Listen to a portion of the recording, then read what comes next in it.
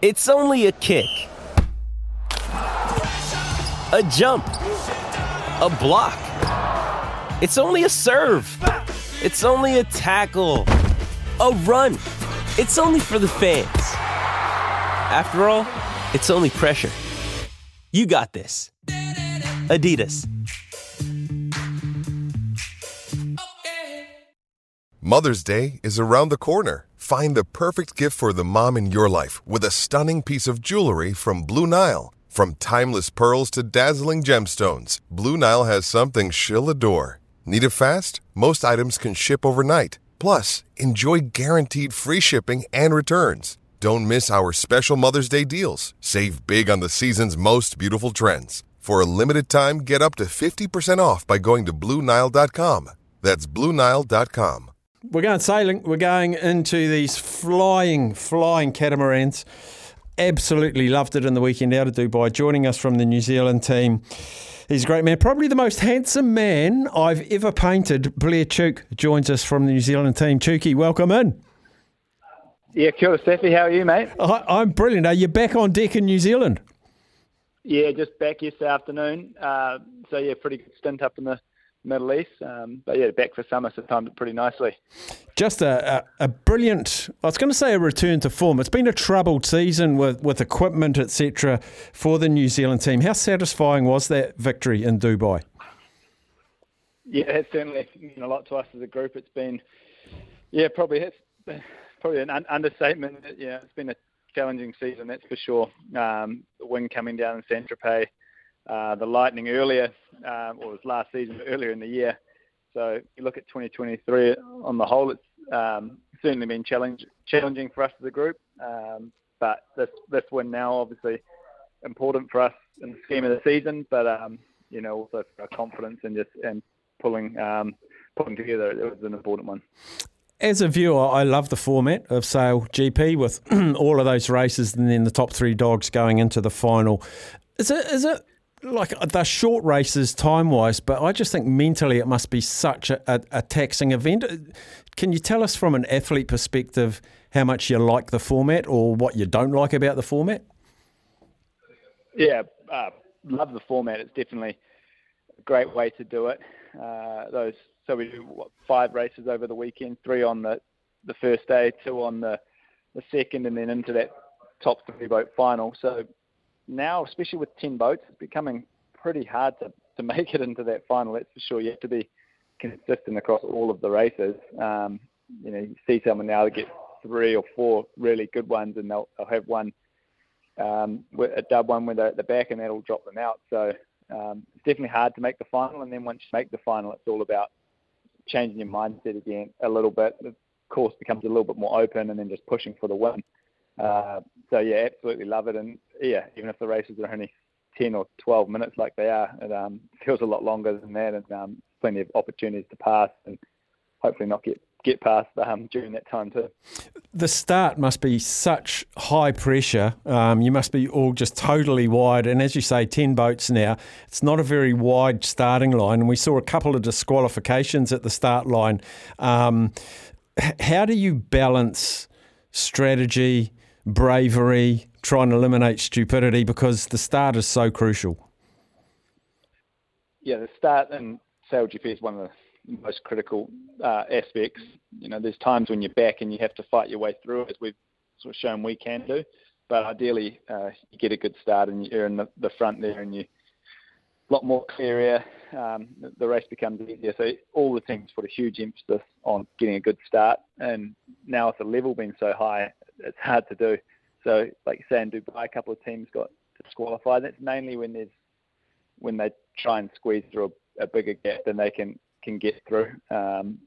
Coming from the back row with speed, and if you can do that and pull it off, then it gives you a good slingshot start. Probably how we used to approach the starts a little bit more, to be honest. This season we've tried to lower our risk a little bit on it.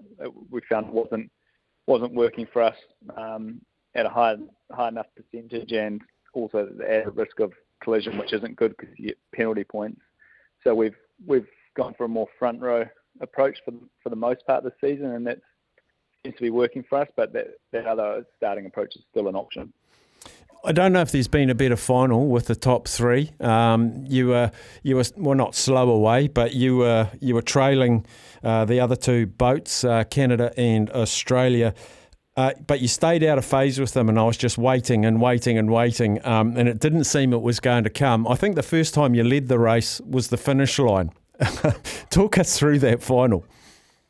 Yeah, the only time it matters. Yeah. Definitely a beauty.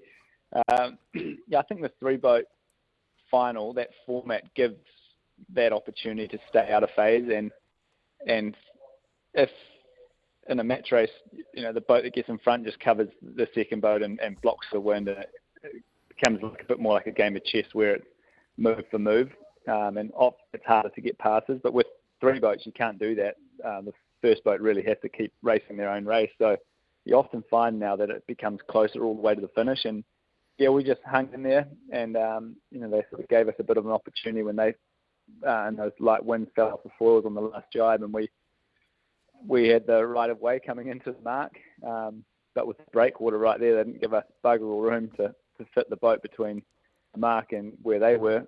So we just squeezed in there, and then 50 metres to the finish and got them by a nose. So it was great way to, like we talked about before, great way to finish that event, and great way to finish the year for us after what's been pretty up and down.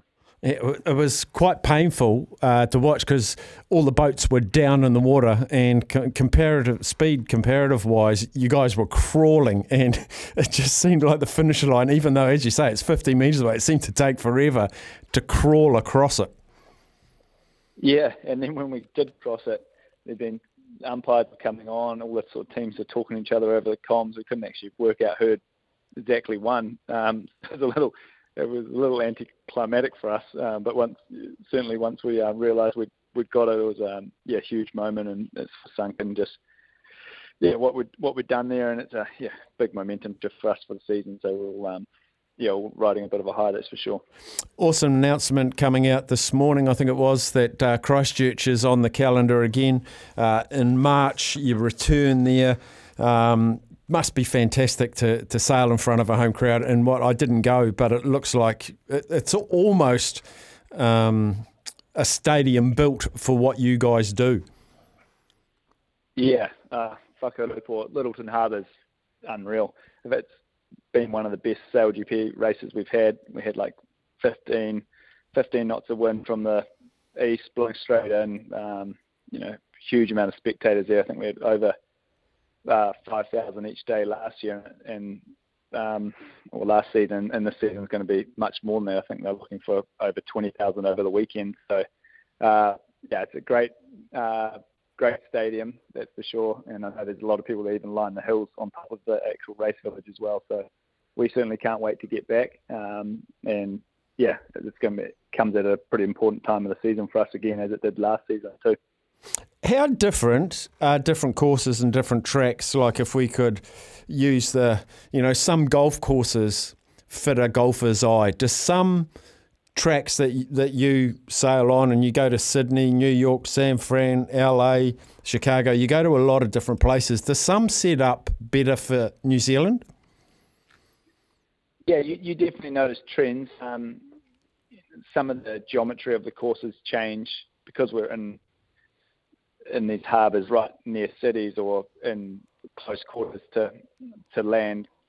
Quite often there's geometry around the land features, so the course style will change a little bit.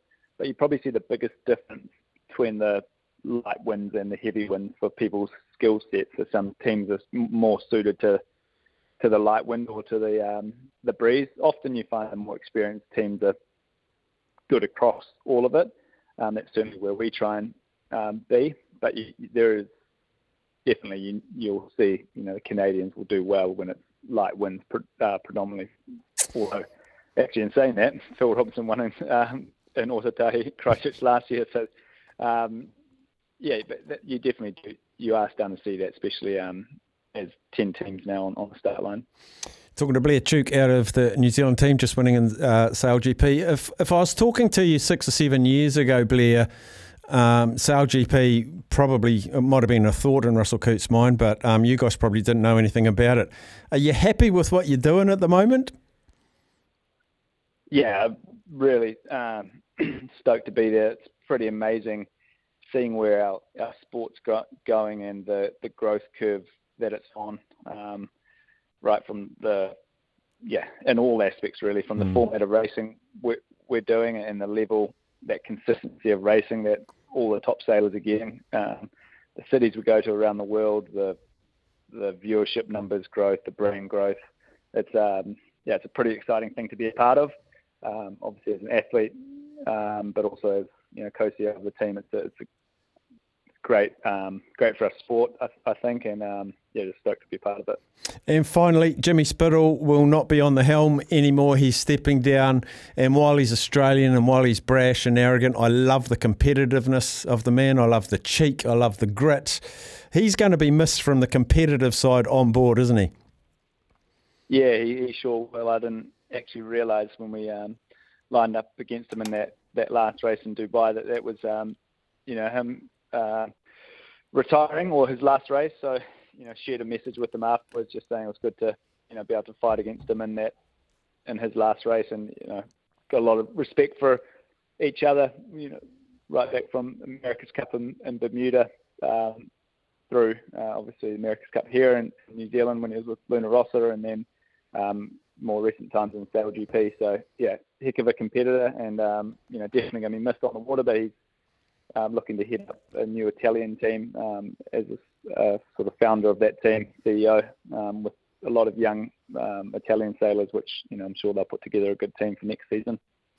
Well, brilliant, Tukey. I wish you all the very best for Christmas and New Year, mate, and looking forward to watching you mid-January in Abu Dhabi, and let's see if this momentum that you've just picked up in Dubai can carry on.